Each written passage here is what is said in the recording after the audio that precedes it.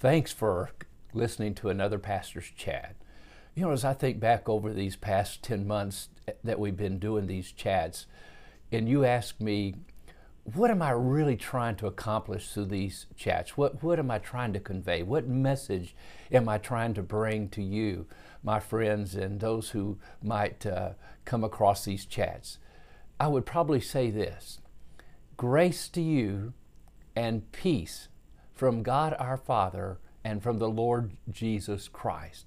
I would want you to experience the grace of God. God giving you everything you need as you deal with the problems and situations and challenges that we're facing in our lives today. And I'd want you to experience God's grace and peace. And so it's interesting. When you look at the epistles of the Apostle Paul, and we're looking at Romans chapter 1 right now, in verse 7, he makes this statement: to all that are in Rome who are loved by God and called to be saints, grace to you and peace from God our Father and the Lord Jesus Christ. If I were to ask you, do you know the most repeated phrase that Paul uses in his epistles in the New Testament, would you know the answer? What does he say almost more than anything else? And he repeats it in every epistle, and sometimes several times in each epistle. Well, it would be this phrase: grace to you and peace from God our Father and from the Lord Jesus Christ. Matter of fact, the Apostle Paul had the privilege by the Lord God himself in giving us the inspired word. Paul was the human writer of 13, at least 13, some believe even 14, if you count Hebrews, of the books of the New Testament. 27 books in the New Testament.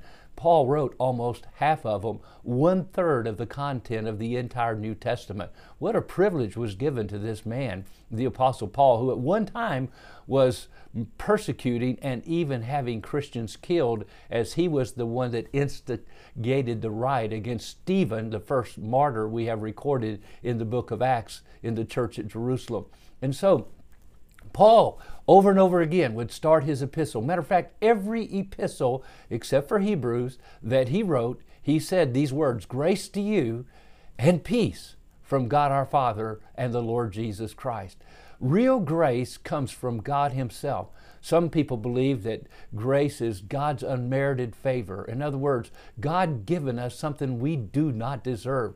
The Bible teaches that we're wicked, we have deceitful hearts, we are enemies of God and alienated in our minds against him. We seek to do our own thing, go our own way, and yet God's grace is there to cause us to understand and begin to know and comprehend his great love that he showed us through the Lord Jesus Christ. For God so loved the world that he gave his only begotten Son, that whoever believes in him would not perish, but have everlasting life. God's grace. Now, when you experience God's grace, as Paul said over and over again, grace and peace. When you experience God's grace, you then have peace with God and the peace of God that passes all understanding. Paul ended most of his epistles was, grace be with you and peace from our Lord and God and our Savior Jesus Christ. Oh, that was on his heart. That was what he was trying to write to the churches that he was writing his Pauline epistles to. And that was, you need to experience God's grace. And God's grace will be with you if you open up your heart, if you receive that grace. God's unmerited favor, God giving you everything you need to be the person God wants you to be. And I trust today you will receive God's grace.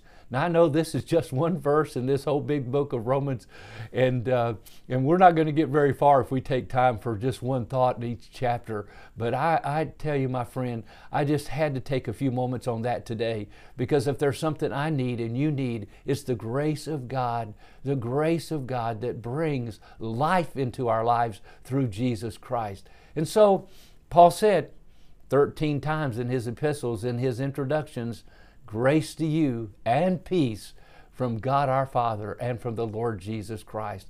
Oh, today that peace and grace is there for you because God loves you through Christ Jesus. Receive it today and be encouraged as you face the day. Well, today, thanks for listening to another Pastor's Chat, and may the Word of God impact you today as you impact the world tomorrow. God bless.